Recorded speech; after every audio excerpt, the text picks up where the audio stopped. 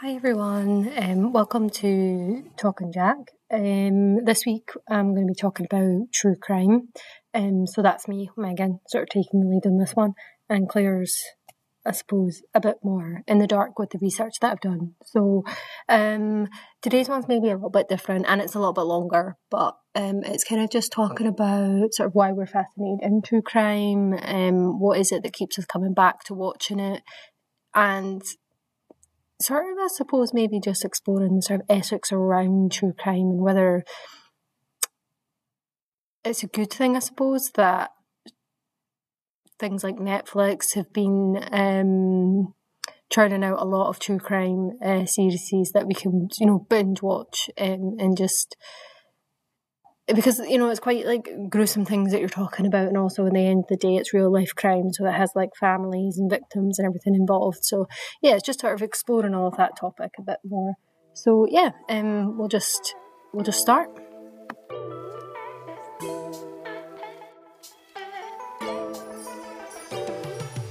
Talking Jack, dissecting the everyday.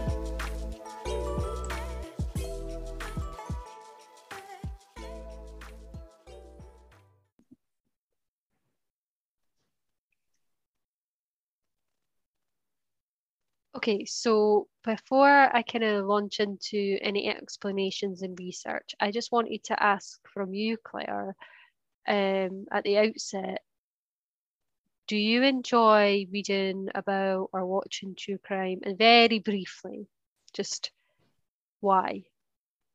Without analysing it or anything, just your own sort of maybe why you would maybe pick a true crime series on Netflix or whatever.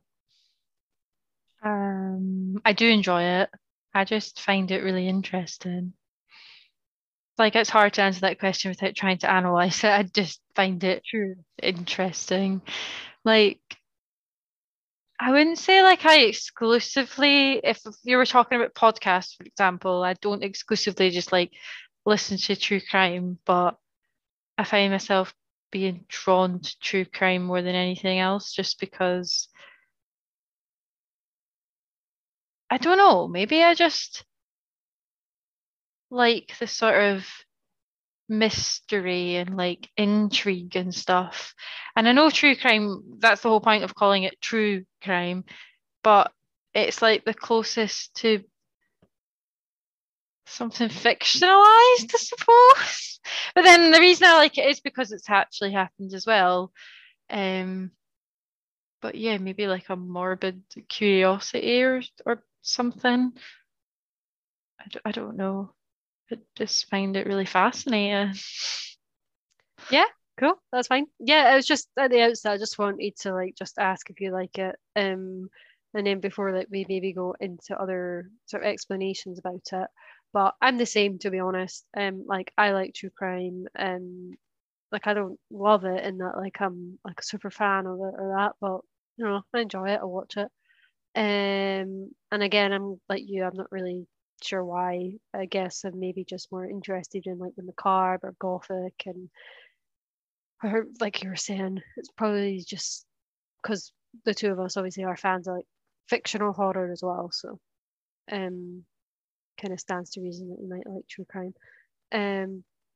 But if I'm being honest, really, I think it's just my fascination is kind of it lies in knowing about the killer, and that never sits quite right with me because a big criticism of true crime anyway is that the killers tend to be more remembered than the victims. But I have to say that my own fascination with true crime is probably knowing about why did they commit the crime. So to start this episode on true crime, I'm just going to say a little on what exactly it is. I quite like this definition that's given by Bowling and Hull from 2018, and they say that it marries the ability to present facts from the... Oh wait, sorry, I don't know if I said that right. I'll just say sorry. It marries the ability to present facts from the real world in a fiction-like narrative format. True crime stories naturally blur the line between news and entertainment. That's kind of like what you were saying about the fiction-like narrative.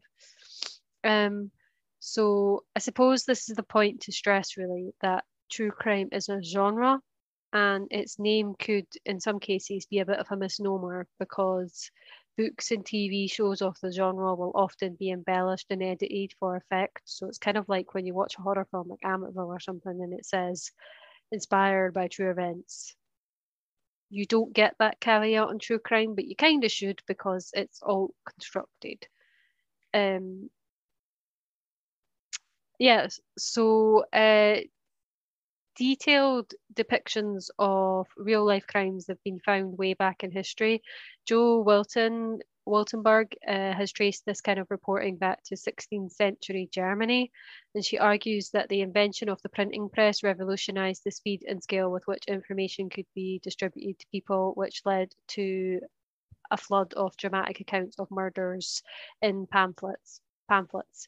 The kind of true crime we see today, though, surfaced in the late 1980s when the genre regained a boom of popularity from shows like Unsolved Mysteries and America's Most Wanted on prime TV slots. Scott Bonn writes that the genre, in quotes, triggers the most basic and powerful emotion in all of us, fear. And that's like what we were saying in the horror episode of this podcast. That evokes the kind of feelings of like pleasure and adrenaline that we experience when we watch scary films. He also says that viewers might derive a mix of voyeuristic pleasure and guilt from watching other people's misfortune, and therefore the genre is kind of a guilty pleasure for some. I'd argue with this only that I'm not sure that true crime is still a guilty pleasure, given the numbers who watch the shows on Netflix and listen to true crime podcasts. It's very much, I would say, sort of like accepted in the mainstream that you watch it. In their book, Exploring Violent Crime in the Media, Moore and Mellons, who I'll probably refer to quite a bit, give another explanation for the surge in popularity during the 1980s. So they say in the 70s and again in the mid 1990s, late capitalist countries like the US and the UK were keen to show themselves as being tough on crime. So since then, criminologists have argued that we've been living in an era of mass incarceration. They go on to say that the mainstream media portrays true crime in a way that often supports the agenda of mass incarceration. So it shows us that society can be dangerous and that we are only safe when criminals are put behind bars. Although it's interesting that in 2021 and 2022, financial crime and exposés of like wrongdoing by the police, for example, are quite popular. I'm just going to add this sort of like random point in here. I just thought it was quite interesting that they made. And then I'll bring you in, Claire, just to see what you think. So speaking of like, say, police corruption, Moore and Mellons, if I'm saying it right, highlight the huge success of the British drama Line of Duty. I know this isn't a true crime, it isn't true crime insofar as it's a fictional drama, but part of its success was its realism with creator Jed, I can never say his last name, Mercurio, probably saying that wrong, taking inspiration from the Metropolitan Police Real Anti-Corruption Unit A10, which was set up in 1971. Anyway, spoilers for anyone who's not watched the finale of Line of Duty. Moore and Mellons talk about the reaction to Line of Duty's final episode, aired in April 2021. Because it was panned by a lot of critics and viewers. I meant to look this up again because I can't even remember what the ending is. I just remember that it was quite lukewarm for Line of Duty. So you might need to remind me if you can remember. On social media, fans railed against the ending, not because they thought it was unbelievable, but because it was too much like the real world and it was too believable and therefore anticlimactic. Sorry, this is quite a long quote, but I just thought I can't write this any better than they have. So Moore and Mellons write, in quotes, Line of Duty tries to do something more, even as it is resolutely popular in its appeal. It asks us to think differently about crime and criminal justice. We might all know deep down that institutional corruption works like this, but how many of us, when asked to think about crime and violence in particular, think first and foremost of the harm inflicted by organisations and institutions? Looked at in this way, our fascination with lone bad apple perpetrators, whether it's an H or a serial killer, reflects a deep cultural fiction that crime and violence in particular is mainly a problem of individuals harming other individuals. Yet, as social harm theorists point out, if we were to focus our attention on the acts and omissions that cause the most harm in terms of the number of people killed or hurt, we'd soon realize that corporations, governments, and workplaces are responsible for most of the violence in our societies. Most activists and academics concerned with interpersonal violence too see gender norms, institutional responses, and social structures of inequality as fundamentally violent in their effects. For such critical theorists, the official and cultural understanding of violent crime is part of this problem in that it obscures and misleads, distracts, and distorts. That kind of goes off a bit onto a different thing, but I think here maybe they're also given a good understanding of this current gear shift in true crime subgenre, but also how we as an audience have traditionally associated true crime with the sensationalist and the entertaining and the entertainment sort of factor, hence why maybe Line of Duty, for being as believable as the ending supposedly was also criticized by audiences because they were like, well, I'm expecting something like massive, like really like sensationalist. So yeah, before I go any further into true crime and explaining it all, have you got any thoughts that you'll maybe want to add in there, Claire?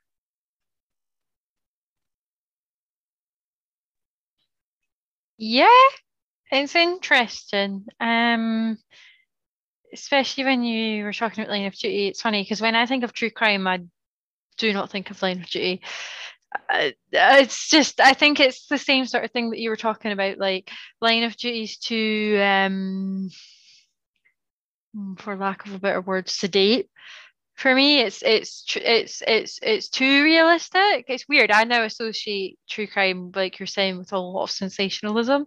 Um, because when you were talking about how true crime used to be or can be seen as a guilty pleasure and it's no longer, I think that maybe comes down to like the shows you were talking about when they came out. I can't recall the ones you mentioned. Like, what would it be, like Dateline or something? I don't know. Yeah, Unsolved Mysteries is a big one. Unsolved Mysteries, okay. Is that an American one? Unsolved Mysteries, yeah. Okay. Yeah, I just think that like maybe they were either really trashy like cable TV, or they were like, on those random channels that even now you get that you only really flick through when you're like, oh, there's nothing on. Or they, like you say, because true crime comes from like kind of like it's that mix of the news and fiction. So it's either that or they're presented in a way, like the only thing I can think of, and I know it's no longer on, is like in Britain would be like BBC's like Crime Watch, which I remember when we were younger, just like personally, like I was like a big thing and I was terrified of Crime Watch. Like I couldn't watch Crime Watch because I was like, this is like too real. It's like terrifying. Like this is crimes like going on in like, neighborhoods exactly like mine. It's too close to home.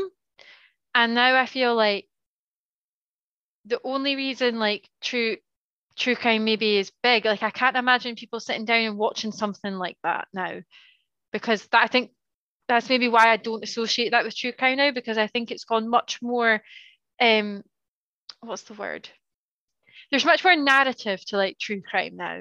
I'm only thinking of like things that are on like streaming platforms, and I think that's the reason that they're the way they are, is because like you say, they focus a lot on like the graphic sort of details of it and they sensationalize it, and they're much more like stories that you want to be involved in. And it's not just like this happened, this was the result of it, this number of people got harmed by it, and this is the perpetrator. It's like we want to know every single thing that happened, and we want the darker the better. But Yeah, so I think that makes sense when like you talk about like Line of Duty, because to me, like Line of Duty, I'm not saying Line of Duty is like Crime Watch, but it's like that's why I don't think of Line of Duty as true crime, because I'm like it's basically like, something like Crime Watch being played. It's like a police drama, which it is, and which is true crime in the same sort of sense. It would appeal to people like that. But you're right. I think the end, and I'm not gonna like actually like say what happened just in case people haven't seen it. But basically, the reveal, like you say, was anticlimactic because it was really realistic, and it was like someone who you would have suspected like all along, but equally it wasn't enough of a payoff for what you'd gone through for those previous like 5 seasons or something.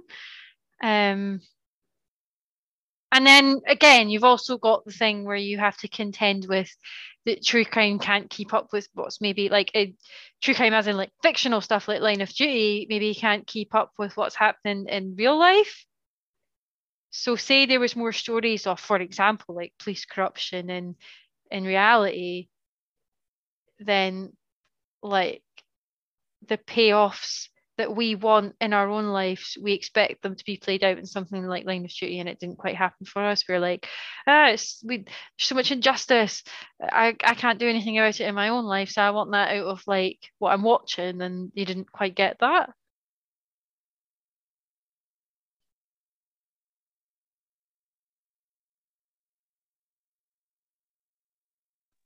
Yeah, I know. I agree with you. And I think I mean, I'm not saying that like by definition, I suppose Line of Duty isn't true crime, because true crime is like a real case and Line of Duty isn't. So Line of Duty is like a drama. But I just think it's quite interesting how they made that comparison, and I just thought it was a good like example of how we expect crime to be this really dramatic kind of thing that's perpetrated by this individual who we know and can capture, rather than like a whole system, which is what No, Line of Duty is kind of I saying. agree with that as well, and just kind of like what you were saying, because like I know it sounded like I was misreading your point. I know you don't believe that like Line of Duty is true crime, but I think like also like kind of to tie into that, like the comparison that they were making, is that like maybe true crime in of itself has like desensitized us to like stuff that would otherwise like shock us in dramas like police dramas like Line of Duty, or like crime dramas. Like because fiction, you've got like no boundary, like you're not tied with what actually happened in a case. You've got free license, free reign to do whatever you want, like be as creative as you like. But it's really hard when you're competing with real stories of like really, really bad people and really like quite gruesome sort of like crimes. Maybe that's why like we expect that from drama. Okay, so I'll just delve a bit more into true crime. So Truman Capote's In Cold Blood is a pioneer in the history of modern American true crime. And In Cold Blood was first published in 1966, and it details the murders of 4 members of the Clutter family in 1959 in Holcomb, probably saying that wrong, Kansas. Capote spent 6 years working on the book and interviewed neighbors, residents of the community, investigators, and he also interviewed the killers Richard Hitchcock and Perry Smith, who were both ultimately hanged for their crimes. Just as a side note, Capote got quite close to the killers, and there's always this question over whether the 2 killers were gay, or whether because well, Capote was gay, but whether he had a relationship with Smith, just not really relevant, but I just think it's quite interesting. Okay, Was so Smith one of the killers? yeah, Oh, cool. Even sorry, uh, but even you just saying that, I've not read it, and I'm just like, oh, I kind of want to borrow that and read that. yeah, it's a really good book. If you like true crime, it's what you want, really. Yeah. It's what you want in a true crime book. Claire, I know this isn't relevant to anyone, but I'm pretty sure the book is at your house, so if you want to read it, it's there.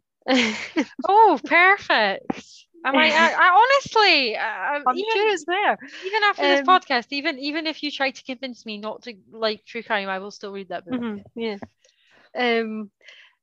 Okay, so Lineman in 2015 says that we could think about In Cold Blood and true crime reporting more generally as ghost stories. Adding to the haunting power of In Cold Blood is the crucial point in US history that the murders 1959 and the book's publication 1966 occur. And he argues, sorry, Lineman might be a female. I'll just say Lineman. Lineman argues that the mythical 1950s family then meets the dangerous psychotic element of American society because the Clutter family are, I suppose, quite middle class. They're quite well off. They live in this really big farmhouse, like it's really big, and you've got Smith and Hickok who are in a really broad and general sense, or maybe like, much less lower class. As Capote remarked in an interview with Playboy magazine in 1966, here you have the Clutter family on one hand, such the perfect prototype of the good, solid, landed American gentry, as you point out, and on the other hand, you have the killers representing the dangerous psychotic element empty of compassion or conscience, and these two extremes mated in an act of murder. The only possible outcome of their convergence was death. So yeah, Capote narrated and constructed In Cold Blood pretty much around class, even though I'm pretty sure there's been some argument that I'm going to get this wrong, but one of the killers isn't from like as low a background as you always think he is. But I would need to read about that again. But yeah, basically, he's putting them into this like underclass, this criminality, and then they come in and they slaughter and kill the sort of good Americans. Yeah. So, but nowadays, I suppose like that's obviously a book, but I would say nowadays documentaries are probably the best example of modern true crime. And probably if Capote and Cold Blood was around today, it would have just been a Netflix series, I can only imagine. Yeah, the violence portrayed on screen and the reality of violence the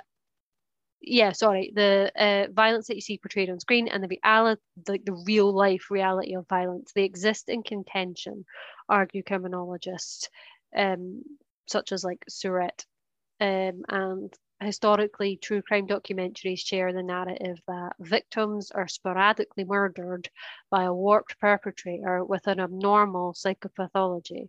Yet, everyday violence is far less sensational. It occurs between people who probably know each other quite well, and it exists within lives and homes that are messy and are complicated. Maria Elizabeth Grabe believes that the social class of criminals and victims dictate their media treatment, and criminality has been positioned as a socioeconomic function of the other. In 1980s America, shows like Hard Copy or A Current Affair would more likely be watched by the working class people, and they featured middle and upper class criminals, whereas more sophisticated and stylized shows like Dateline were watched more by the middle classes, and that featured working class criminals. And Grabe feels that this kind of framing reiterates the us against them attitude, which fears otherness and makes the viewer feel safety and familiarity with the criminal justice system. Researchers who have looked sort of empirically at the institutional bias of news narratives, such as McChesney and Hall, they explored how representations that you see in like true crime reinforce the norms of law and order. And this is achieved really through sort of portraying crimes and criminals as like deviants, and they function outside of the normative sort of institutional system. True crime narratives, they've relied mainly on courts as sources, at least going back to like the 16th century, like I was saying before, with 16th century, like Germany, and policing becomes primary sources towards the early 20th century. Then you get like books like Capote's, and that relies on like testimonies by like police officers or prosecutors or investigators. And McChesney and Hall argue that these narratives work towards maintaining the status quo of law and order and the criminal justice system. True crime does invite the audience behind the closed doors of this system, and I think that's kind of what makes it quite appealing for people, with Lineman saying that it enables viewers to, in quotes, imagine, produce, and engage in the effective work of hatred, mourning, just judgment, and vengeance as cultural practice. Phoebe Morton says that, in quotes, documentaries and the law make a well-suited pair, and this is because of 4 factors. So the first one is that criminal law uses simple concepts like good versus evil, and that's what you often see in true crime. The second one is that there are parallels between narrative structures. So just like in criminal trials, you have accusation to evidence to judgment. You might see in like documentaries or film or TV series that you have the setup, the escalation to confrontation, and then the resolution. The third one is, I'm going to not say this properly because it's a French term, but evidence verite. Rachel, our sister who speaks French, was here, she'd be like, that's not right. But I was going to say, Claire, this is what I'd think why Crime Watch scared you so much, and it did me as well when I was younger, because evidence verite is film footage, so it could be photos, CCTV of arrests, criminals' confessions, and crime scenes, and they're used a lot to kind of basically verify and make you believe in what you're watching. And I think things like Crime Watch were all about sort of showing you the CCTV, showing you the e-foot of the person. It's making it really, really real. It's making the threat like, sort of in your face.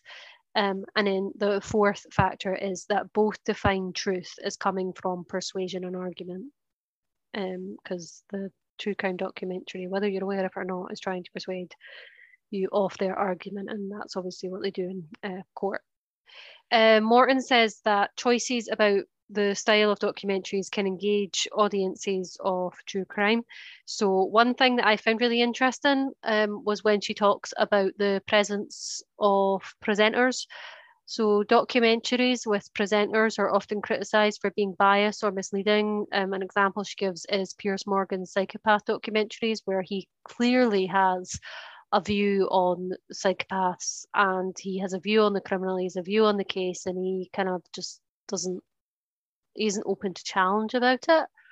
But I also think that this could also be the case for documentaries without a clear presenter or narrator, because at the end of the day, any documentary is written and edited, whether you see that presenter or not.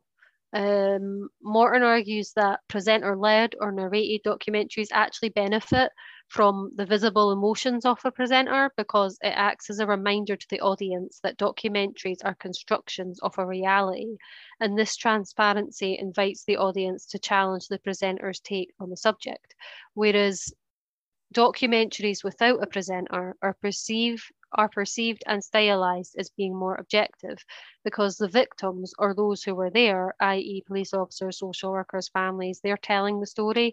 So the audience are inclined to believe that what they're hearing and watching is the truth rather than a construction of what happened, but it's likely still a construction because, like I said, it's written by and edited by someone.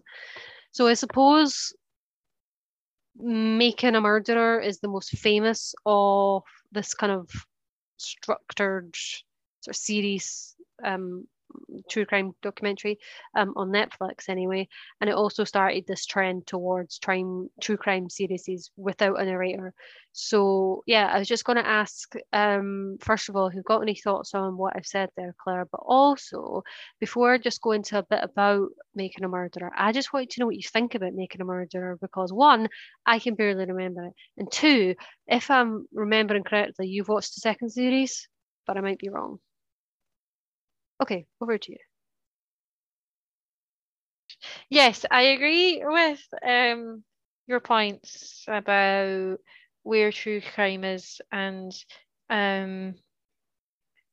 why we're kind of drawn to it. I think when you were talking about like deviance and stuff, I think it also like allows us to maybe play out. I'm not saying that like everybody's like, oh, my fantasy is to be a criminal and stuff, but I think it allows us to kind of like play out certain things that we might try to like hide like in our own psyche, like just like thoughts that might be quite deviant or whatever, like we get to think about them, and we get to like maybe discuss them with people. And also it makes you sort of, when you watch these, it makes you sort of like think that you're not as bad as them, or um stuff like that. Yeah, I Um, know what you mean. Can I just ask a weird question? yeah. Like, do you ever feel like, say you're watching a true crime documentary and say you get really grossed out by a bit that you're watching or something, do you feel like, oh, thank God? What do you Or is mean? that just like, because sometimes I'm like, you know how like there's that thing, I think you had mentioned it before, that we could become quite desensitized to crime and what we see and stuff. And I'm like, oh, I've watched quite a lot of like true crime. I've read maybe like books like In Cold Blood, or you've listened to podcasts, and you're like, it would be quite bad if we just watched all this and you didn't feel grossed out at times, because at least then there's still that bit in you that's like, oh, I definitely wouldn't do what they just did, because you're Yeah, of scared by it, course, or absolutely. Yeah. Yeah, 100%. Like I would feel like just as I would feel very worried about myself if I watched these things and was like, oh yeah, that doesn't affect me. Um, but I think I know this isn't quite what you were just talking about, but I think there's something for me quite like paradoxical about true crime, because um it depends on the type of true crime you're talking about, which isn't really, I would say, the type that Making a Murderer is, but maybe the types um that you might go into this later, that are like about, the really, really sensationalist ones, the really like gruesome and gory ones that like revel in going into detail about, certain murderers, like crimes or something like that. They talk about like, if they were doing it from the point of view of the criminal themselves, they kind of like talk about, everyone's interested in motive. That's like, I would say that's like all we're drawn to. Whether these documentaries or not try to focus on the victims, they will always go into motive, because that's what people want to know. And I think they especially, it was quite, I don't want this to sound in bad taste, but it's just in light of the, like another school shooting in like America and stuff. I sort of went on to look at like a lot of true crime related to that, just because of that, which again in itself is quite jarring for me to do. But they would talk about like their motives, and they'd be like, oh, these shooters or whomever, or murderers, if you want to like put it into that, they did it because of this reason, and they were like really obsessed with like murderers or crimes, or they were obsessed with like really dark sort of strange sort of things. And then you're sort of like sitting there like listening to that and choosing to listen to that. And you're sort of like, well, they were sitting there reading that, these murderers, shooters, whomever, they're sitting there like digesting all of that and being obsessed with it, and we were like, oh, that clearly meant like there was, you know, when they talk about like video games, and I'm not saying that these aren't bad influences, but then you look at yourself and you're like, but I'm also sitting there obsessing over this. It's like I'm in the same position here. What makes, and I'm not saying like people who sit and watch true crime, that means they're going to go out and do these acts, but you're sort of just like, that's one of the warning signs that, you know, something's wrong with these people. Like you talk about like, you know, like their psychopathy and stuff, and you're like, well, we're also doing it ourselves, which is quite worrying. And maybe that's like, you know, have like when we watch true crime, maybe that's to like feed that sort of curiosity or something as well, like to dull it a bit. I'm not sure. And sorry, I don't want to make you lose your place. But also just on that, I was listening to this other podcast where they were just talking about what happened in Uvalde, and they were saying that obviously when these things happen in America, these mass shootings happen in America, the conversation very quickly goes into talking about like whether you should ban guns, or you know, there should be more gun control, or you know, all the laws around that. And they were like, but actually you should be discussing sort of what's led, like what leads these people to do these things. And because they were like, we have to understand whether it's like, is there warning signs that someone is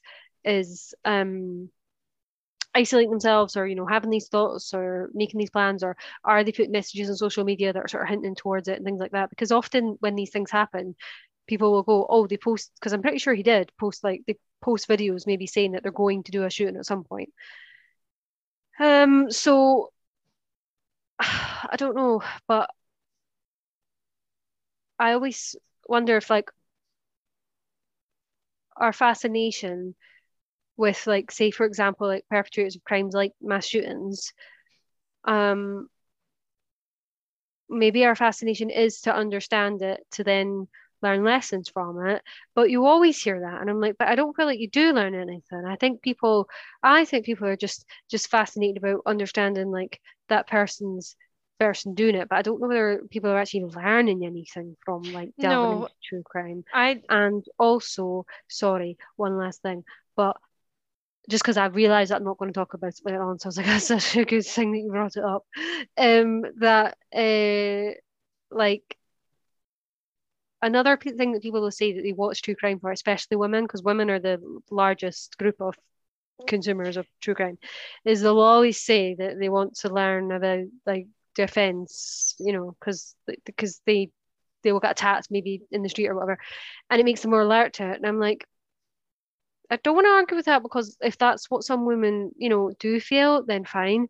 But I can't say that from listening to true crime I've ever learned anything that's actually said this is how the victim can protect themselves. Because no. one, if you did that in a documentary, that would be like victim blaming, because it would be basically saying, well, the victim should have done something else. But then also, that's not how true crime documentaries are sort of written and made and discussed. Exactly. And They would come across as preachy, and they would come across as very like self-righteous, and that, you know, this happened and this means you should do this and this and this to stop that. And it would become educational, and that's not what true crime is.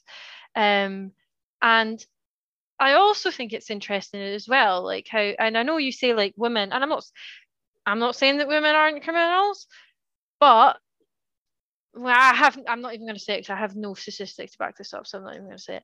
But I also think, regardless of gender, like you could be watching this, you could be watching all this true crime, and you have no idea if that's putting that into someone who's susceptible to these sorts of ideas. You don't know if that's giving them some inspiration, if it's giving them an outlet for an obsession to go and be really interested in this and to be fascinated by it and to want to carry out something similar.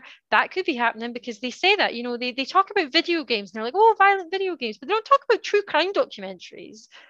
They would say they're even worse. You know, you've got that thing with like the Joker. It wasn't Joker, the film that just came out with Joaquin Phoenix. That's it. Yeah, it was The Dark Knight Um, Rises. yeah, it was Dark Knight Rises where that guy The Dark went. Knight, I think. Or was it The Dark Knight Yeah, Rises? I think it was The Dark not Knight Rises that he did it, but it was The Dark Knight that yes was that better he bad. was watched. Yeah, and he obviously, and don't get me wrong, I think there's something really not charismatic, but definitely really like powerful and alluring in a really mysterious sort of way about Heath Ledger's take on the Joker. It's a great example of method acting. He's great in it. It's a great character.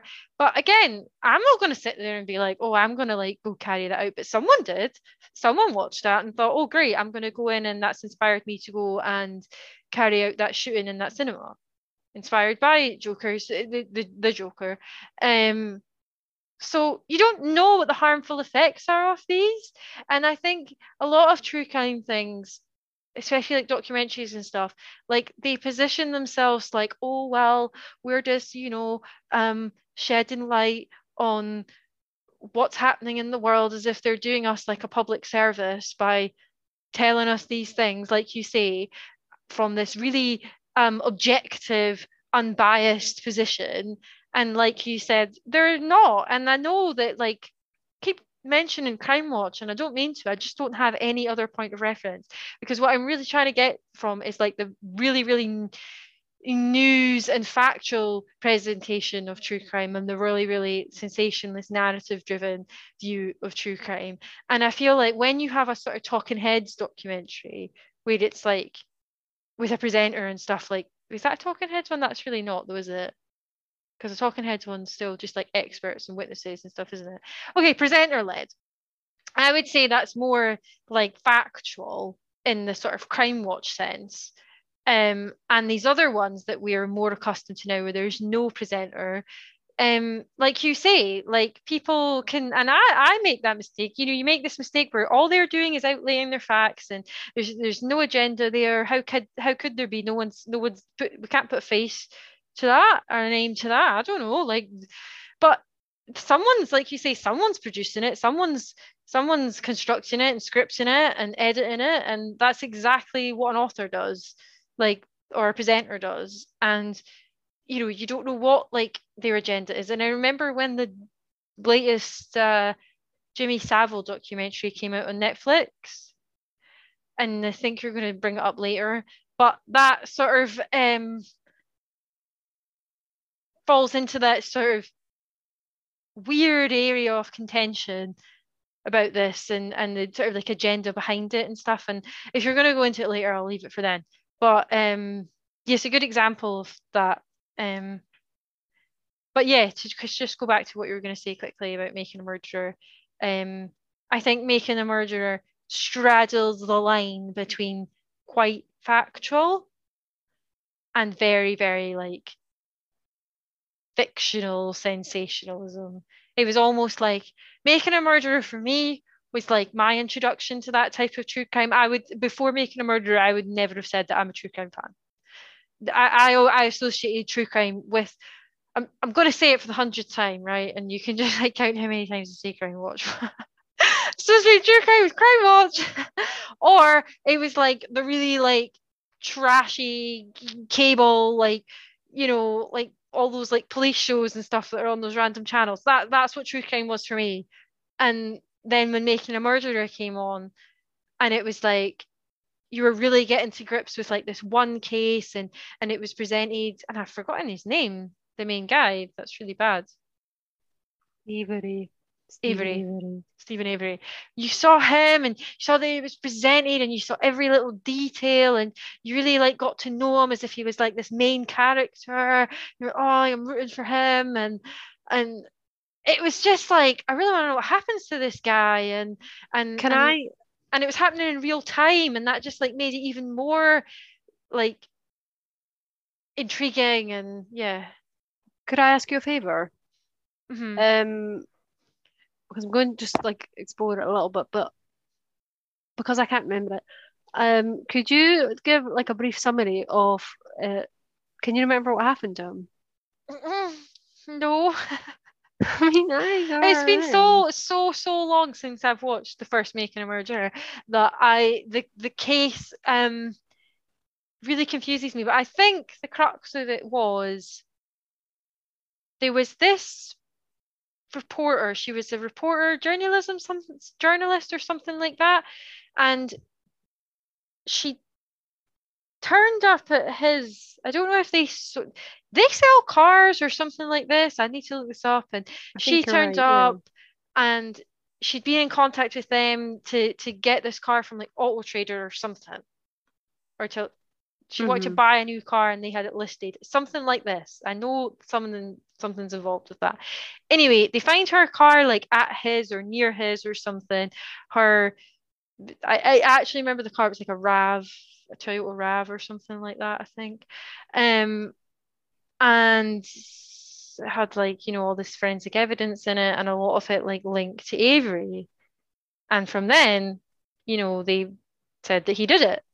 But then there was a lot of like inconsistencies with the forensic evidence, and a lot of people were like, oh no, he's just been framed because he previously was in prison because he got falsely accused of rape. And I think from then, they were like, he fits the profile. He obviously did it, and a lot of the evidence like linked to him. But then I don't think that it was carried out well in the first instance. I don't think they even looked at a lot of forensics. Okay, so I don't think the forensic evidence did actually pin him.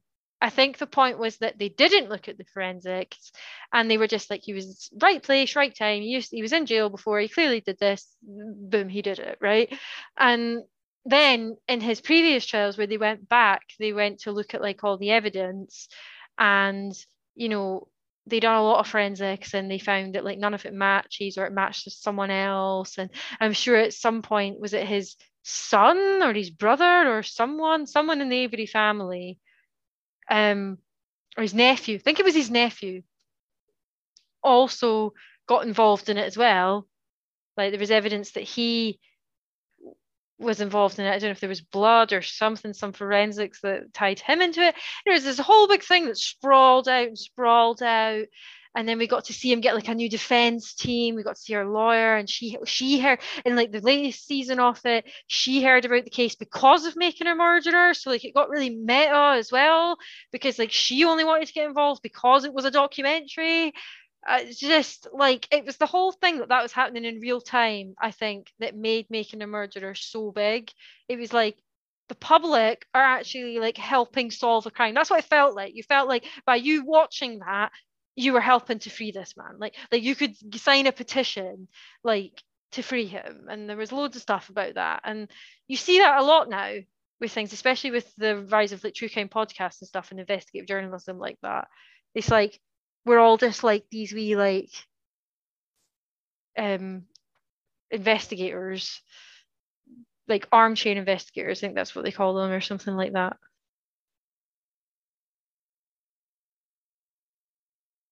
Yeah, that's a good summary of Making a Murderer. Yeah, it's been a long time since I watched it.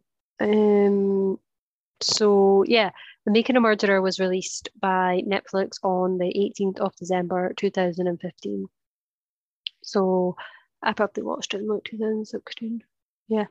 And in one analysis in early 2016, it was estimated that within its first 35 days, an average of 19.3 million people watched each episode in America.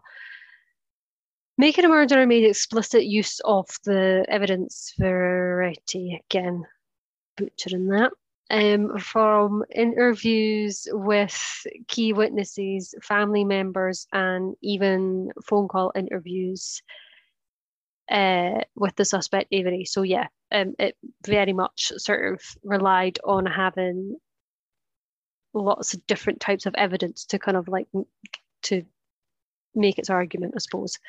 The quality and style of the show, as well as the access it had to such information, helped the audience to trust that the documentary was authentic and for the audience to feel as though they were watching true events as they happened, unfiltered. But like I was saying just before, no matter whether this is a visible whether there's a visible presenter or not, documentaries are still constructed by the filmmakers, and Making a Murderer is ultimately a series that is asking the audience to participate and judge all decisions made by the criminal justice system in the case. Lark Walsh argues that the filmmakers construct Stephen and Brendan Avery as good characters, at least enough for the audience to feel emotionally engaged in their outcomes. Audiences swept up in the Making a Murderer hysteria were criticised at the time as merely letting Netflix tell them what to think. But Lark Walsh says that this does not really afford viewers with enough credit and autonomy, and many factors could be at play for why audiences really took to Making a Murderer, and a huge one could certainly be viewers who have had a negative experience with the American justice system, and therefore they already don't have faith in the law, so they're much more likely to believe that an injustice by the law enforcement could happen. So that could be why, they were already on board with Making a Murderer. It's not just that the filmmakers sort of coerced the audience into believing it through their, editing choices. I wonder if, though, there's something in this to explain the sort of appetite for true crime, particularly against like elites and powerful institutions, which I think you're seeing more and more of these days. So they champion more. I think, like, years ago, maybe in like the 90s and the 80s, I think there was a lot of stigmatization of like class and criminality, but now I think it's maybe like the other way around, and we're more sort of champion that, not champion like criminality, but like, you're willing to believe that like it's the elites that are actually corrupt, and they're the ones that are maybe like falsely accusing people, or stuff like that. Another popular Netflix true crime series is one that, again, I haven't seen, so you have. It's Conversations with a Killer, the Ted Bundy tapes, and that was released in 2019. And this looked at the crimes of serial killer Ted Bundy, paying attention to Bundy's victims, but also the social context of the time in which he carried out his crimes. Bundy was always considered something of a handsome genius, and Conversation with a Killer argues and critiques this as a media-fueled image from like the tabloids and newspapers at the time. Many reviews were critical of Conversations with a Killer, with some viewers thinking it only added to the so-called allure of Ted Bundy. Rob Harvilla wrote for The Ringer in 2019 that there is some pockets of sociology here, though not much.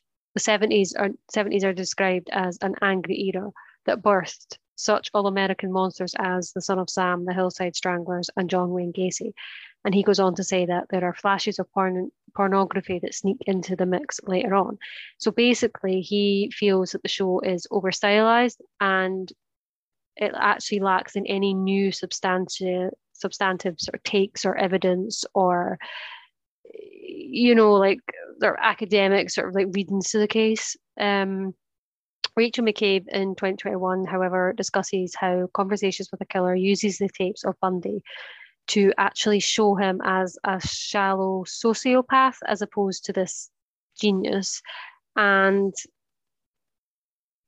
yeah, and that far from being someone, even they I think in that documentary, or at least this is what like I've read, that the documentary makers are trying to show that like so Ted Bundy at that time, for his class, the fact he was a man, he was white, he had a lot of like privilege, but the documentary's kind of shown that like he didn't necessarily use it in a way because he was genius. It was just because like that's what he had, if you know what I mean. Like he wasn't like really good at what he did in particular. It was just because he happened to be like this sort of like the privilege that he could hide in his kind of normalcy, if you know what I mean. And also he sort of benefited off of the back of the negligence of institutions who failed to apprehend him. So it wasn't necessarily that he was a genius. It was just that like all these other factors were at play, and that's like the social context around him.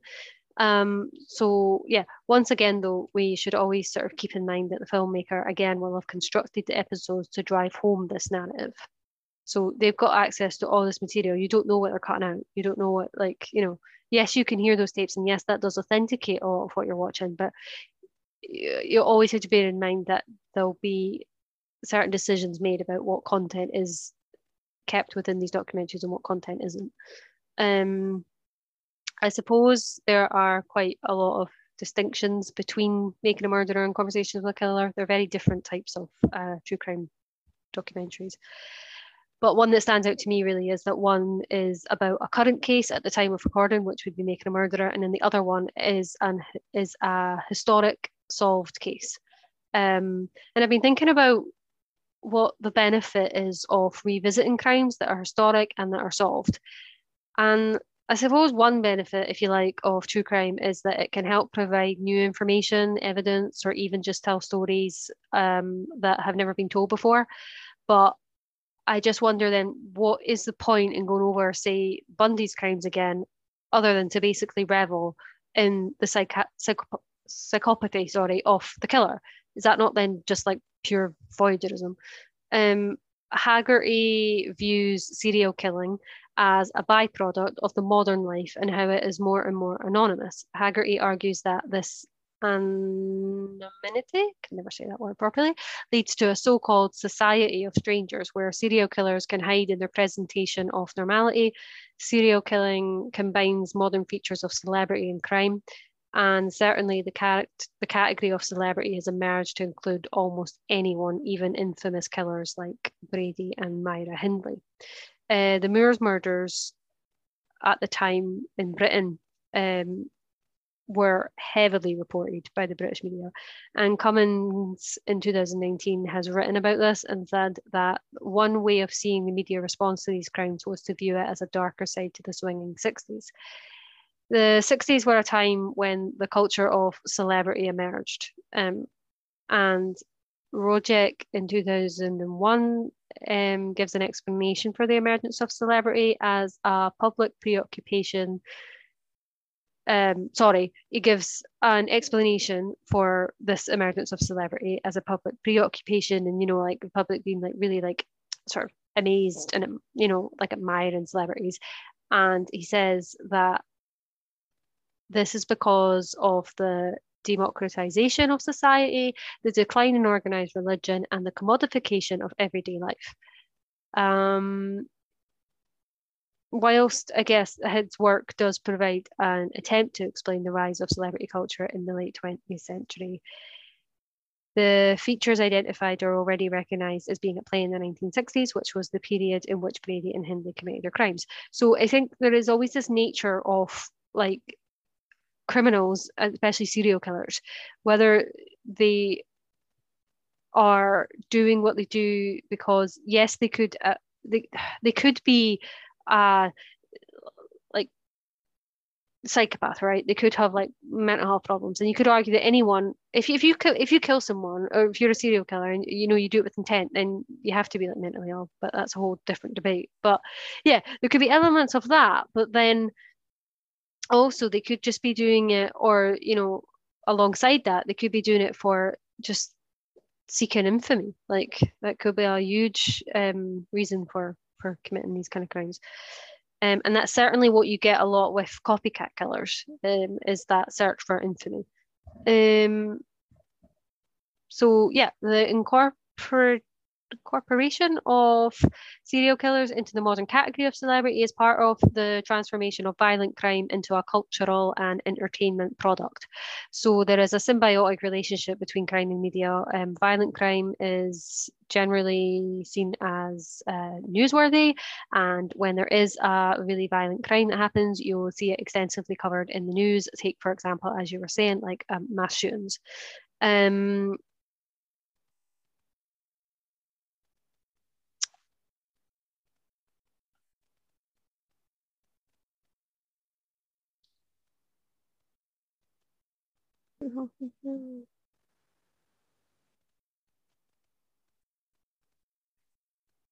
Yeah, so yeah, it's just interesting to think about like how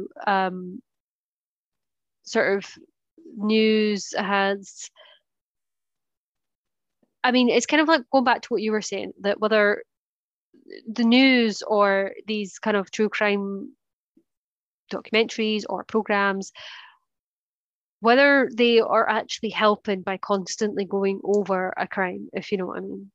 And I think that has been something that's been said, particularly about like mass shootings and whether it should constantly be on like the front page, for example. Like that was a huge thing with Columbine. I know that there was like criticism of the fact that just any new little detail, it was right on the front pages because it sold papers. Yeah, I was just going to say, just because it's really related to what the point you were going to make. There was a campaign, with that Aurora shooting, the one I was talking about in the cinema. There was a campaign by like some of the victims' families. It was a no notoriety campaign. So they wanted to campaign for no news coverage of the perpetrator because A, for like fear of other people wanting to commit the same crime, and B, for infamy. Like why should they get that? They should be anonymous. It should just be like this happened, these are the victims, and we should get no more details. Yeah. And you know what I find weird, right? It's probably a really stupid point to make, right? And I agree with this. There are journalistic like standards for talking about suicide and death. And you're never supposed to mention the methods of suicide. And that's like, I've always been aware of that. Like, that's in like sort of like fiction books and newspapers, just anything really. You shouldn't really mention how the person does it. Yeah, just willingly, like, I'll just like say like how the person like killed this person to the fine detail. And I like it's so odd to me. Because the whole point of not disclosing how someone kills himself is because you don't want someone to copy it. But I'm like, well, why would you then do that about any sort of killing? Don't know, just as a side point. Do you mind if I just carry on for a bit?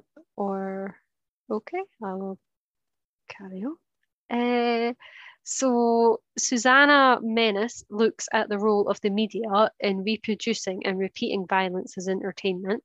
To do this, she looks at two documentaries that came out about Jimmy Savile. Now, I think I did say to you that I was going to talk about Jimmy Savile. I'm not talking about the Netflix one, but after I've mentioned this, then we can go back to maybe what you were going to say about that. But I just wanted to mention this first. Yeah, and she's basically looking at how these documentaries help construct an ideal victim. Historically, certain victims of sexual crimes have been denied recognition or protection, particularly sex workers. I think many modern true crime documentaries have challenged this perspective, but Menace argues that the media commodifies victims as objects of entertainment.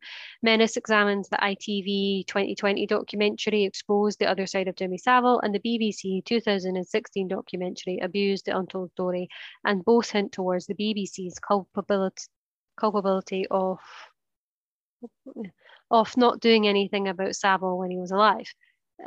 Researchers have described ideal victims as those who are perceived as deserving particular social empathy and recognition by the government and society. Christie in 1986 identified several personal attributes which might make the victim ideal in cultural terms, and these are often linked to vulnerability, weakness in comparison to the offender, and the general sense that this victim has done nothing wrong to, warrant an attack. Generally, children, the elderly, and women conform to these attributes of an ideal victim. The media's role as a kind of conduit, I suppose, of perpetuating this is often not given enough attention. But Presdy in 2000 suggests that in our neoliberal culture, the way we perceive our moral social environment has much to do with the way the media contextualize and assimilates popular knowledge into the culture. So basically, like the media at the end of the day, like if you take something like Netflix, they want an audience and they need to create a demand for it. And this might be difficult in historic or cold cases where the threat is no longer prevalent. So one way of doing this for them, like to create that demand, is to escalate a crime problem so that it is recast as a scandal. Greer and McLaughlin explain that scandalizing news increases profit through a surge in scandalized consumers. And another way for like to really make that scandal successful is to elicit in people this deep cultural kind of like unease. And that's certainly what happened with the Jimmy Savile case. In terms of the Savile case, Menace writes that the scandal provided one predominant narrative given that Savile is dead. Also, the coincidence, yeah, of having like several other celebrity sex offence allegations, like is it Max Clifford and Gary Glitter, Rolf Harris, and all that. They emerged around the same time under Operation Yewtree, if I've got that right. Around the same time, yeah, and meant that the construction of a crime problem and hence a big scandal could not have been easier for them. Secondly, these documentaries are constructed like a de facto trial, hearing the victims' testimonies. Yet, if the perpetrator were alive, then the trial would be heard away from the public in a court of law, and you would not be able to talk about it like you have until the decision has been made, because it would all be conjecture. Menace argues, in quotes, the documentaries gave the impression that their purpose was to show that justice is being done after all, by drawing upon multiple victim stories and enlarging each story so as to focus on the Savile experience. The documentaries promoted the idea that the problem is institutional rather than social. Indeed, by deflecting responsibility, the public could see itself as a victim of the system too, rather than part of the problem. Hence, the documentaries and ensuing media coverage skillfully guided the public's sensitivities by tapping into our fears and sustaining the demand for real crime entertainment. End of quote. Of course, it's quite clear that Savile was guilty, and I'm by no means saying it wasn't a really awful crime and case. But I'm not talking really here about the specific cases, but rather the media's capitalization of like true crime as entertainment. In a study by Hall, they looked at how crime was reported in Britain by journalists, and how often it relied on sources from institutions like police or courts or government agencies, or even things like, in the Savile case, the BBC, more heavily than any other areas of the news. So it is kind of coming from like one source. Like you have to, like if you don't have faith in the, say, criminal justice system, it's all the information's coming from the criminal justice system, if that makes sense. In Surratt's study of like similar reporting in America, found that many different institutions and individuals acted as gatekeepers in the typical reporter's information gathering process. So the person accused of the crime was rarely, if ever, directly accessed before stories were produced. The stories and therefore the representations of the reality of crime are almost wholly produced from the definitions and perspectives of the institutional primary definers. So it's all coming from this one perspective of like the institutions. Those accused of the crimes are not considered legitimate sources of truth, and therefore counter definitions are almost always absent, and dominant definitions command the field of significance, and they're relatively unchallenged. Although I guess that's kind of changed now with the landscape of Netflix and such. And I suppose the biggest challenge to this kind of mainstream reporting of true crime through like institutions is podcasting. And Stella Abruzzi classified an emerging genre of contemporary true crime documentaries as being serialized nonfiction, and this would include shows like Making a Murderer. This phenomenon is increased by streaming platforms where there is this availability to consume something by binging it with this rapid appetite to talk about a show and discuss it on online forums or social media. It gives fans like places to even like look for clues or like swap theories. And I'm just going to go on and talk about true crime podcasting, and then that's me. But I just wanted to see if you had anything you wanted to add there, Claire.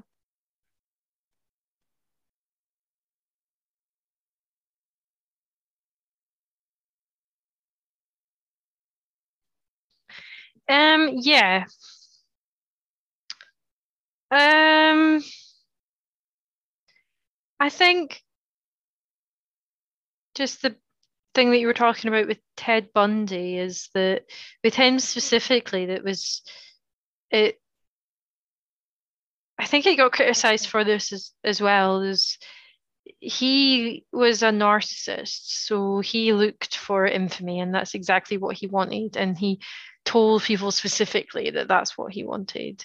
And I think like the way he did his crimes as well just fed into that. So the fact with that specifically that they made a documentary that played his tapes played into his hands. Like that's exactly what he would have wanted. So I think that's a point of contention for sure. And even if there's killers out there who don't come out and say, "Oh, I wanted like infamy," or "I want people to talk about me and to know me and whatever," like you've said, and I think that exists. That like need for a legacy to make your sort of mark, like whatever we do, like we're playing into their hands as much as we don't think we are when we watch these or make these documentary stories, whatever. And like after the Ted Bundy documentary, they released that film with Zac Efron that was like called Extremely Wicked, Shockingly Evil and Vile. And when that came out, or at least when they announced that they were making it, there was like this big uproar that they'd cast Zac Efron. Now, I know you don't need to be typecast, but we all know when actors are known for a certain thing, and Zac Efron does not look bad. He's a good looking guy, and the types of films that he's been in prior he's known for being a heartthrob, if you want to call him that.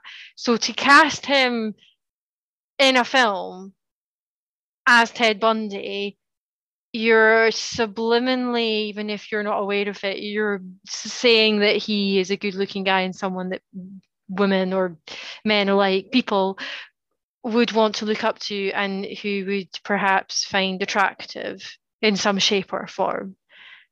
Even the title of the film, I didn't even realize this was the full title. Extremely Wicked, Shockingly Evil and Vile. I mean, it's almost as if they're trying to justify why they're making the film to remind you, oh, this is about something that's really bad. And equally though, it's like they're trying to it's like, how many adjectives can we get in that film title to show that it's really like exciting and it's really gruesome and it's really sensationalist? Oh, let's put in about like 5. Do you know what I mean? Like it's like they know exactly what they're doing and playing into certain audiences. And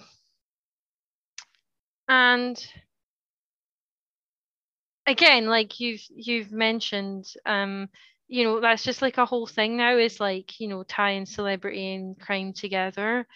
And as much as you don't think that they are like we know a lot of names, like I say we like generally speaking, a lot of people, even if they're not true crime fans, will know a lot of names of really notorious like criminals.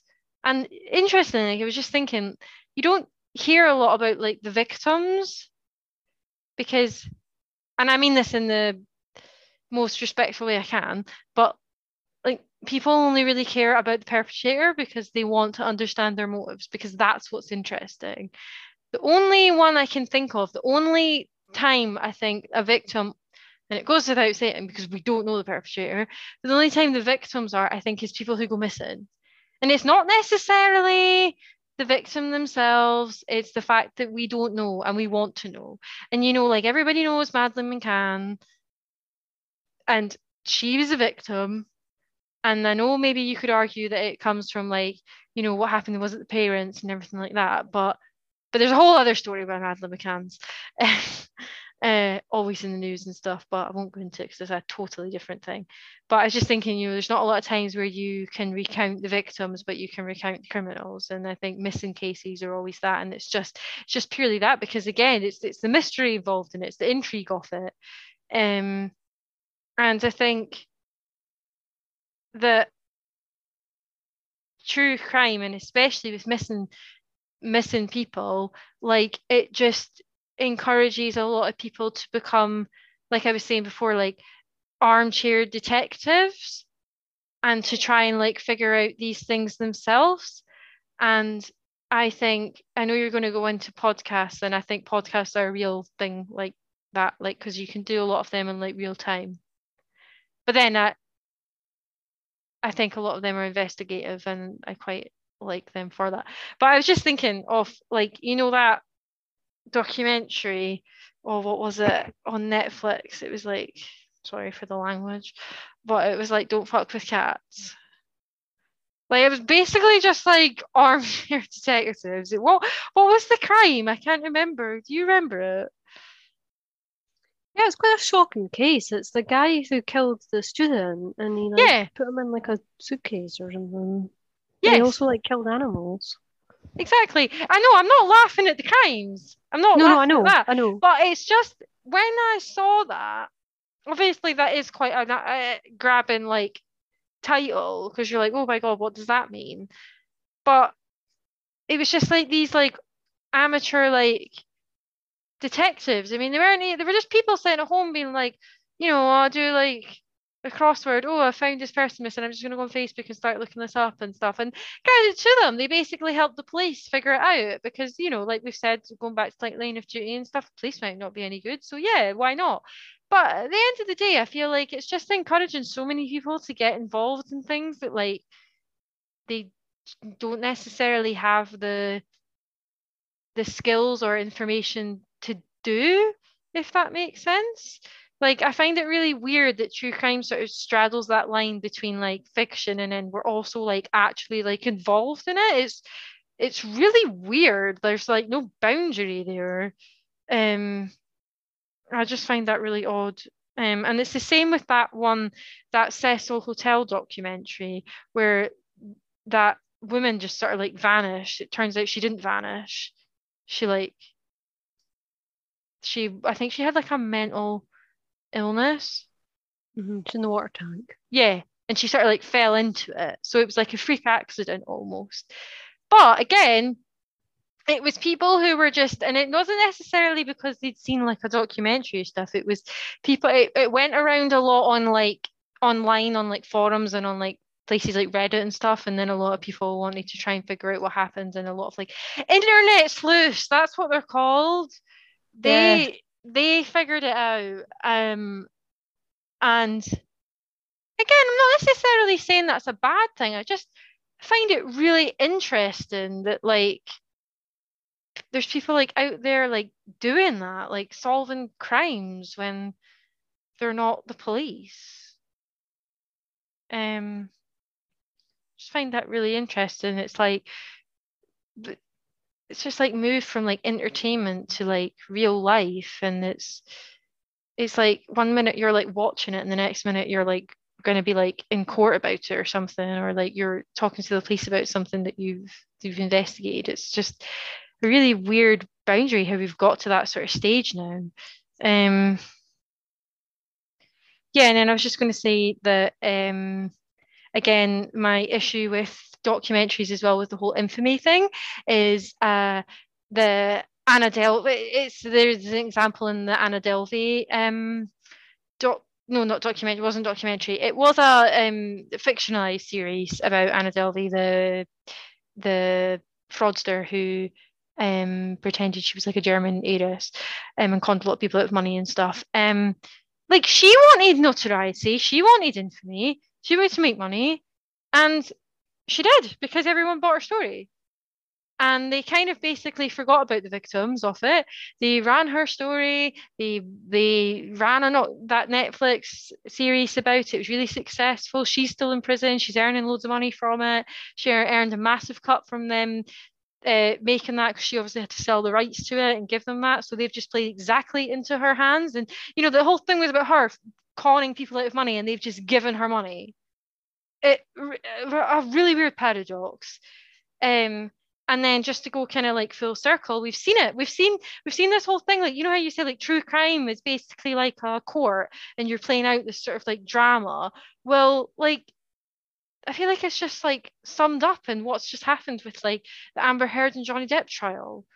Like we are literally like now watching a proper court case, which is a domestic violence case, which is quite serious, and we watch it and we consume it as fiction. Like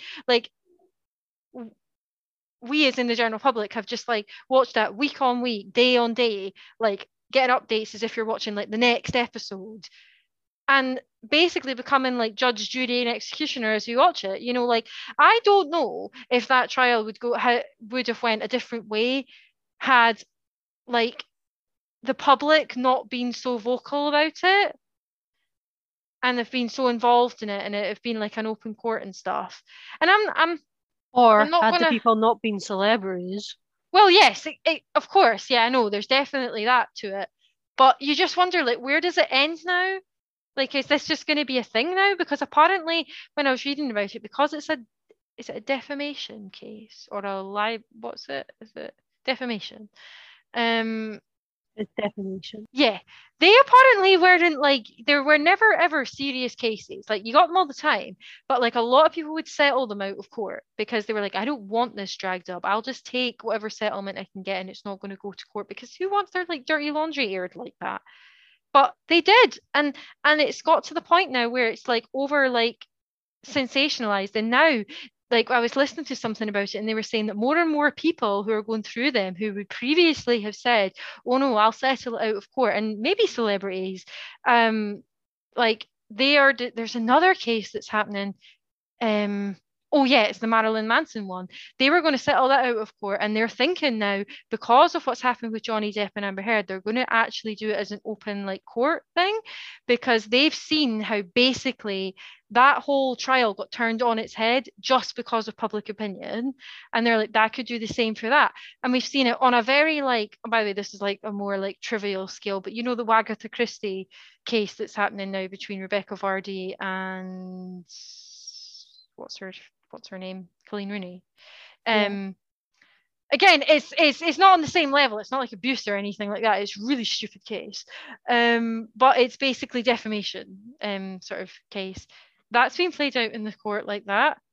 And they'll be doing it because they know on the back of that they're getting some publicity. And I know I'm going off topic, but I just feel like the way that true crime's gone and the way that like it's slowly moving from like news to fiction to like a blur of and a mix of both, and then we're like actually getting involved in it in like real time and actually making a difference to these cases. It's just like, where does it end? It's like just it's just all for show. It's just all for like entertainment. Yeah, so I agree with what you're saying. Yeah, I think there is a huge problem between the sort of, I don't know, blurring of the lines between celebrity, pop culture, and true crime, fiction. It's all just kind of like enmeshed. And it maybe distracts from, the tragedy and seriousness that is at the heart of any true crime. Because at the end of the day, a crime's been committed and there's a victim or victims. So yeah, I feel like it's gone past the point of like what its intention is to like show us it and be like, oh, it's bad. I feel like it's now just like, okay, how bad can it get? Exactly. It's like, what's the next one? Like, yeah, when's the next crime? Oh, that, and then when you hear a crime, you're like, oh, make a good documentary. Literally. Yeah, so I guess like the big thing now is podcasts, and they kind of came into the mainstream, I suppose, in 2001 with Apple's creation of iPod, and then since then they've just kind of gone from strength to strength, really. Williams, Rice, and Rogers in 1988 described three dimensions of new media, and then Bowling and Hull in 2018, they kind of reapplied this to podcasts, and they said that the first dimension is interactivity. So that's like the amount of control and a mutual discourse you have between the participants, or the audience, and the media. And it's also about the viewers or the audience's ability to sort of choose what and when and how they interact with this media and consume it. The second dimension is demassification. So that's kind of like the viewer's ability to decide what portions of the media they want to consume. So using podcasts as example, like audiences can select from like a huge list of podcasts.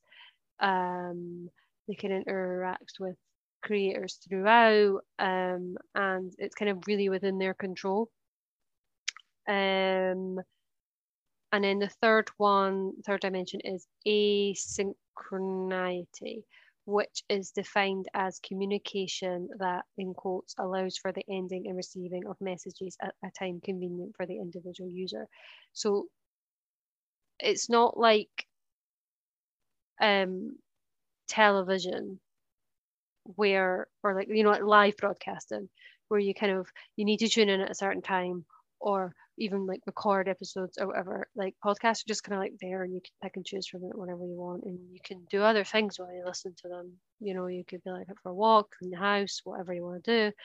So it's all about kind of like putting the viewer at like their convenience at the center of it, really. Podcast hosts often interact quite a lot with their audience members, especially in like true crime podcasts, because they may include them in the sort of investigatory process. True crime podcasts, they typically have like the most engaging marketing or content or just fandom, really, than any other type of podcast. So true crime podcasts, they typically have really detailed websites. They might post like court documents that they get, case files, photos of evidence, and information about people related to the case. So in that sense, it is a very participatory like relationship between the audience and the podcast hosts. Bowling and Hull in 2018 surveyed people who listened to true crime podcasts. The survey was posted on social media sites. They made use particularly of like Reddit, where, because the strongest presence of like true crime audiences was on Reddit at that time. The majority of participants were aged between 18 and 34, so that's like 62% of them, and 73% of them were female, 89% were white. So key findings were that true crime podcast users are heavier users than the average podcast listener, with 60% listening 5 or more hours a week. Women were more likely to listen to true crime podcasts than men for social interaction, to escape, and because they have stronger voyeuristic tendencies. So yeah, it's quite funny that, like, interesting, I suppose, that women kind of like listen to it almost like escapism. And I can sort of relate to that, but you're like, that's really weird, because by its nature, true crime is realism, because it's meant to be about something that really happened. So quite strange. Yeah, recently there's just been this mass sort of explosion, I suppose, in true crime podcasting. And there is a lot of competition between podcasts to, have like the most detailed sort of new information on cases, to find sort of different cases, and have all these sort of different, methodological approaches and things like that to the cases that they're talking about. And also just to, to have like that kind of journalistic legitimacy and authenticity to their podcast, because that's kind of what audiences are looking for the most, if they're looking for like a new true crime podcast to listen to. The most famous of all the true crime podcasts is obviously Serial, and that's where true crime podcasts started. And Serial was, it sounds like I'm saying like cereals and like what you eat breakfast. I'm not. It's SERIAL. So yeah, it launched in October 2014, and it very quickly became like a worldwide phenomenon. And it's the fastest growing podcast ever. Yeah. basically it's about, so the podcast makers, they were, it might not sound as innovative now because I think that's what like a lot of true crime podcasts do, but it was essentially like looking at like this crime and looking at this person and the evidence all leading up to it, and I think eventually it did lead to the suspect that they were talking about, and they were like producing all this evidence for. I think they were like arrested, as far as I know.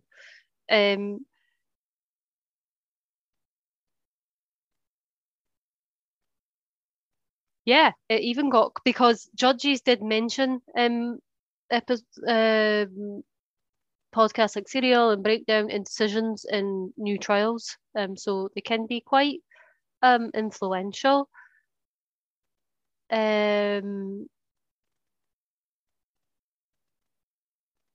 I think the sort of power of these podcasts is that they challenge the kind of conventional power relations, like I was saying earlier, where it's all, because the narrative was normally controlled by sort of the powerful or the institutions, whereas now it's not really. It's like anyone can kind of just do a podcast, and if they have the time and the energy, you know, to do the investigations, and they can do it, and then fandom spreads and so on and so on.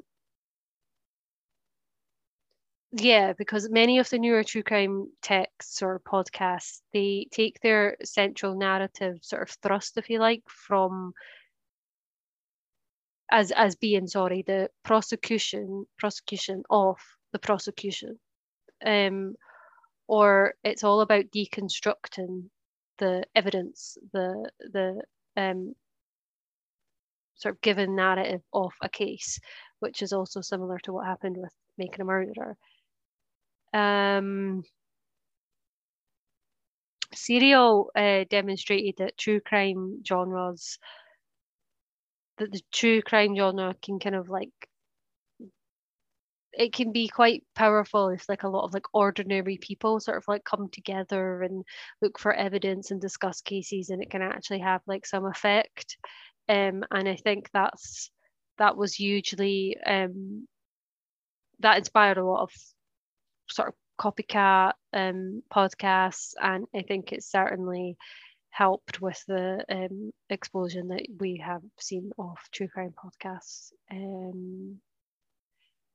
Yeah, I don't have too much else to say about true crime podcast, because I have listened to like the beginnings of Serial, but I haven't stuck with it. So again, I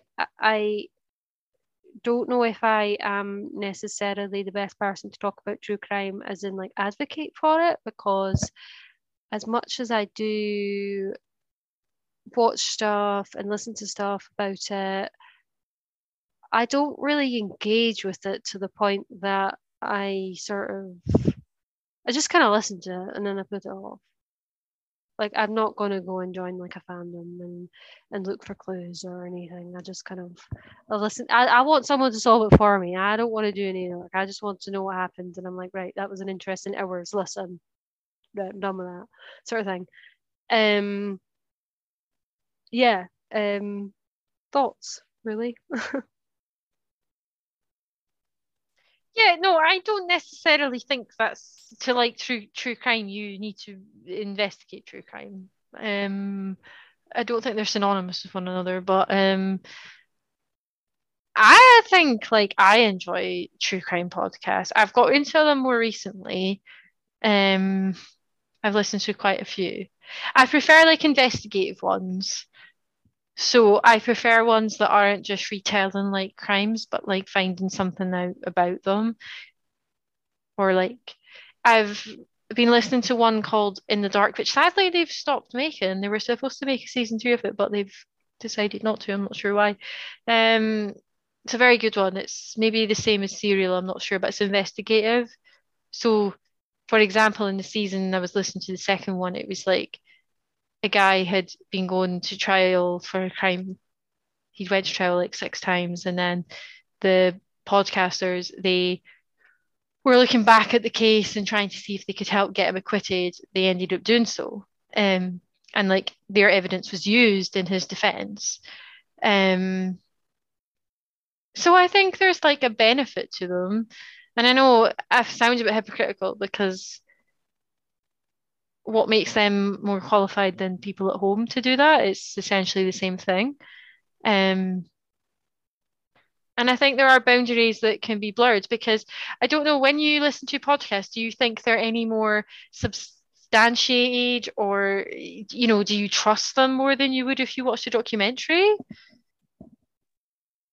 Hmm, I don't know. It depends, because if I'm listening to one that's about a solved case, I'm just like, well, it's solved. So, but if I was listening to a podcast that was sort of investigating something that was ongoing, then I think I'm more picky about, like, say there was like three podcasts that were like discussing that particular case. I'm more picky about maybe like who I'd choose. And to be honest, what would sway my decision is probably the one that was most stylized, I would imagine. Which sounds bad, but probably would be. Because you're almost like, why would they be looking into this if they didn't have the evidence to do so? What would they gain from that? But they could make mistakes, that could be potentially harmful to people involved in that. Mm. There was another one I was listening to which was it was pretty big. Like, a lot of people listened to it, and it influenced, I think, a lot of investigative podcasts, called The Teacher's Pet. Um, Really interesting, but you know, long story short, this woman went missing, and her husband was suspected of it, but he never ever got arrested for it. And she went missing in the 80s. And in the podcast, they've looked into it, and the evidence is sound, I think. And they don't have the power to send this guy to prison or anything like that, but they have the power to perhaps get more and more people to listen to it, which again is a good thing. Of course, it's a good thing. And I'm not saying that this guy didn't do it, but what if he didn't do it? Then they've basically started a witch hunt. And I'm not like, specifically in that case, I believe the evidence that they've said in it, but in other cases that might happen. It might destroy certain lives. And they say that that's what the courts are for, but then equally, we've seen that the judicial system can be corrupt. So they could also be offering a service that that people wouldn't get any other way. And personally, that's why I enjoy like those types of true crime podcasts. But equally, I'll sit and listen to ones that rehash like murders and stuff. And when I listen to them, I come away from them and I'm like, why did I just listen to that? Mm-hmm. Like, I feel like there's something a bit wrong with me if I do listen to them, and I don't know what I'm getting out of it. I mean, it could just be general intrigue. These things are interesting. You know, how depraved an individual can be interesting. Um, and that could be all it is. Mm-hmm. I'm listening. I know I'm going into detail a lot about like the podcast I'm listening to, but I just so happen to be listening to a lot of true crime podcasts at the moment. So I'm listening to one about catfishing at the moment. And this woman had been catfished for years. She'd been catfished for about 10 years. And it turned out that the person that was catfishing her was her her cousin. Have you finally listened to Sweet Bobby? Yes! Is that the one you've been telling me to listen to? Yeah. Oh, I must have forgot that recommendation. So yeah, I'm listening to that mad, podcast, isn't so it? it's absolutely mad. Yeah, but then when the podcaster is trying to look at the motive behind the catfisher, they're sort of like struck by the fact that there is no motive. They've just decided to do it because they can do it. And that's really jarring, because you're like, there must be a reason. Why would you do that to someone just simply because you can do that to them? You must have some vendetta against them or something, or there must be something wrong in your psychopathy.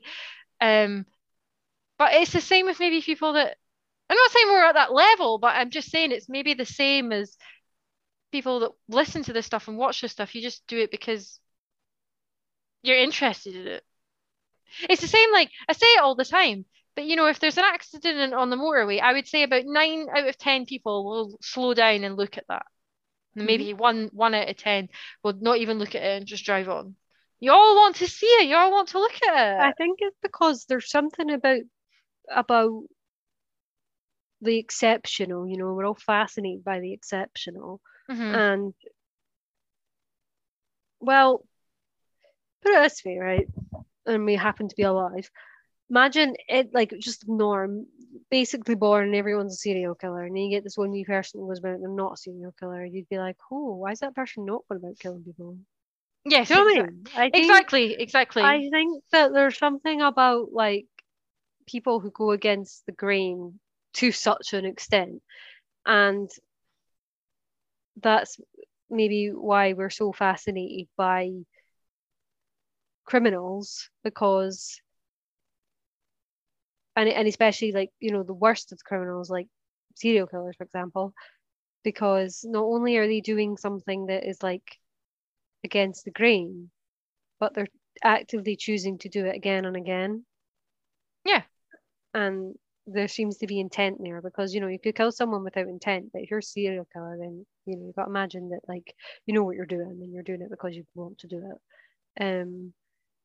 But Of course. I mean, we are just by nature anyway, like social beings. Like we live our lives like comparing ourselves to others and yeah. watching what others are doing and wanting to fit in and so naturally we will be interested in the human condition. So I think that's what it in a way like boils down to. hmm And I think the media, podcasts, newspapers, books, whatever you want to call it, um, at the end of the day, they know they need to sell and they know what sells. And I think I like the sort of idea when I was reading about it of like selling something as scandal, like old crimes as scandal, because it's always like this new take. And when you hear the word scandal, it's like, oh, it's like gossip, it's like something that like you're going to find out something new. And um, I think again, there's some sort of like fascination there as well to find out something that like not everybody knew before. Um, but yeah, I don't know. I wonder like if we will get a kind of like fatigue of true crime. And maybe we're already there because true crime has changed a bit, I would say, from what it was. Look at in the terms of like what crime it's looking at, how it's maybe going more towards like institutions or financial crime. And then the class dynamic, I think, has changed quite a bit. The narratives around gender and stuff in true crime documentaries are maybe changing a bit. Um, and personally, like I find myself like fatigued by true crime. Like I don't really want to listen to it as much anymore. I don't really want to watch it as much. Yeah, Like I I'm not feel that like intrigued. Like I remember like around about the time when Making a Murderer came out and like all the years following that, like anytime like a new series or something, like it would come out on Netflix, it was like, oh my God, I'm gonna watch that, I'm gonna binge it. But now I'm like, don't know.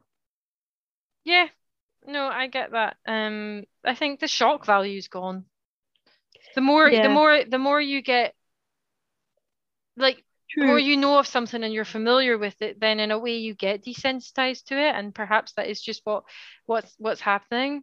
And like you say, like I do think there's a shift towards like white collar crime, especially within like popular culture and entertainment wise, is what people are more drawn to and what people are more intrigued by. Perhaps that's the way it's going. But yeah, I just think that's what it goes on is like intrigue and stuff, and it's if we already know it and we already expect it, then what can we say about it, you know? Like it's Mm. almost it's horrible and but it's almost like, oh, another one. But equally though, like that's not like again, I don't have statistics and I wish I did, but I don't think like these crimes are like an absolute like I don't think they make up a large like serial killers and stuff. I don't think make up a large percentage of crimes. They're probably quite small in the grand scheme of things. So perhaps that is why they're intriguing, because of the rarity. And I know that it sounds weird to say the rarity, because when you think of like hearing about them all the time, you're like, oh my God, it's like a epidemic. But I'm pretty sure if you look at the statistics, they're not. They are relatively rare. Yeah. I'm not talking about like gun crimes, but perhaps I'm wrong in that, but I do think that they are, and I think that's And equally why we're so intrigued by them. yeah, and I think as well, like just going back to what you were saying earlier about like say for example things like Crime Watch, right? I think there is something in what I was saying before as well about the otherness. And if you look at the type of crimes that are really popular, it's always crimes that are sort of, I would say, like have some kind of otherness about them. One, you've got serial killers, they're quite other because they're rare, right? Mm-hmm. And then you've got like and I would say now, I was saying like at Netflix, right? Like they've been releasing a lot of like true crime about scams and sort of stuff, like financial crime, right? Or they're talking about institutional corruption, police corruption, or assaults that are done by like the rich and the wealthy and the powerful, like like your Jeffrey Epstein's and your Weinstein's and things, and they've become really like that kind of subgenre of true crime has become really popular for the last couple of years, and I can't help but feel that it's become really popular because it's that kind of world and that kind of like wealth and power and lifestyle and class even has become more and more of an other because it's not attainable to people. And like if you take for example in Britain, right, um right now we're living in like a crisis of like a cost of living crisis because like people are maybe poorer now and things, so we don't want to see crimes like Crime Watch because that's really relatable, Mm-hmm. but we'll watch crimes about like the wealthy and the rich because that's other, and it's safer to watch crimes about others than it is to watch crimes about things that could happen to you or that people could commit, if you know what I mean. Does that make any sense? Yeah. I think there is probably a trend. I think if you went and looked at that and examined it, there's probably like I think you said it earlier as well. There will be a trend with like true crime and like what fascinates us because it's what relates to us. And I think I'd kind of said it before as well. Like it's almost like it plays out as some sort of like not justification, but vindication for the public. So it's like if that's what we feel like is affecting our day-to-day lives now is like institutions and stuff like that, then we will like to consume a lot of stuff that shows these people being held responsible for it. So perhaps that's why we're more drawn to that in today's society. Equally though, I'm not saying like because like a different crime went on and we don't relate to it, it would make news. Of course it would. But yeah, that's an interesting way to look at it.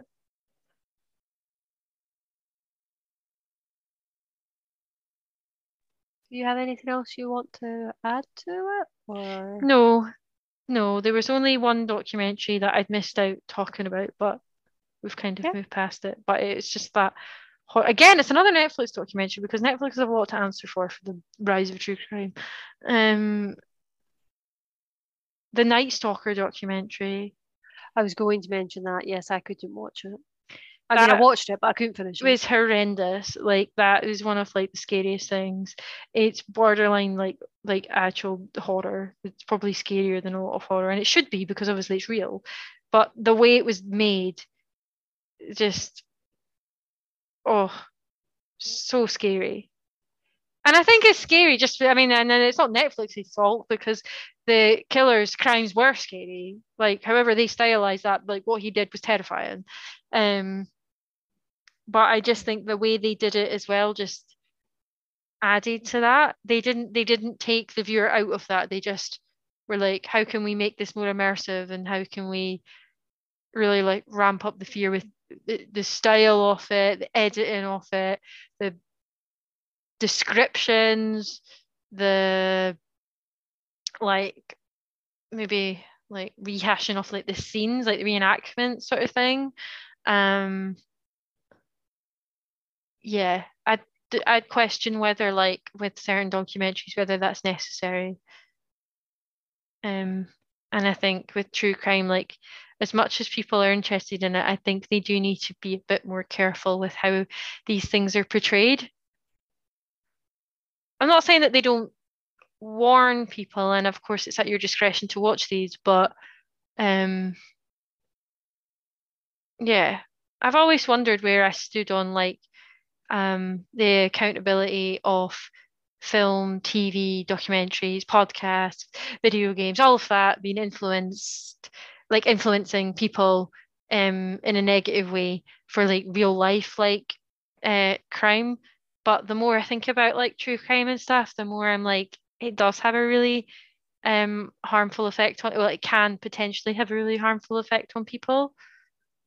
Um, and I just like be wary of consuming these things so like frivolously, um, because I think they can be quite dangerous. And even if it's not that you're going to go out and commit anything, I think it's just dangerous as in like dangerous maybe just for your own mental health or something to consume a lot of this sort of stuff. It's not easy. Um, but yeah, and just always I suppose with true crime it's just like keep in mind like that this was actually something that happened to people, and as fascinated as you are with it, like always got to like remember that it was never like a good thing, and that these people are should never be made to be infamous and notorious in any sort of positive sort of way. Because I think we saw that with Columbine as well, and I think that with the rise of true crime, like it risks happening for a lot of these killers and perpetrators. Exactly. I agree. So yeah, I don't think in this case I can really come up with like a sort of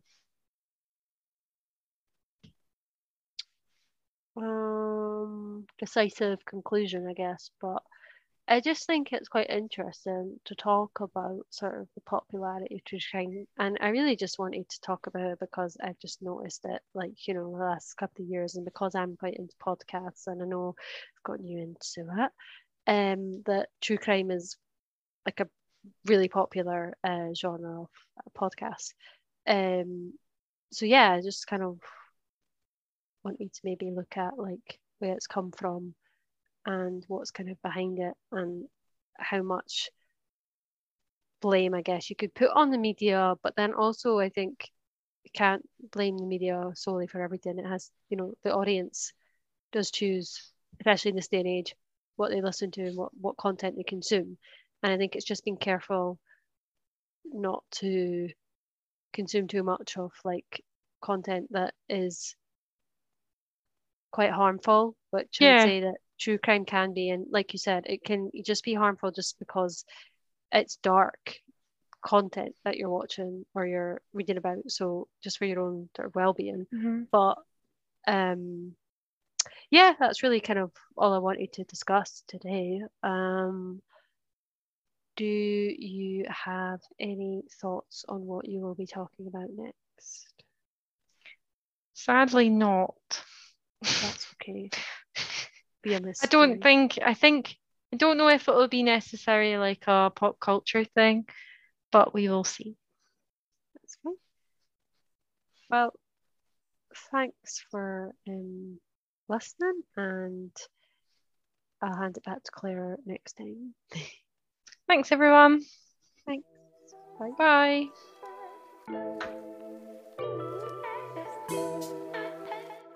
This podcast was written and recorded by Megan and Claire and hosted on Anchor. Music was taken from Pixabay.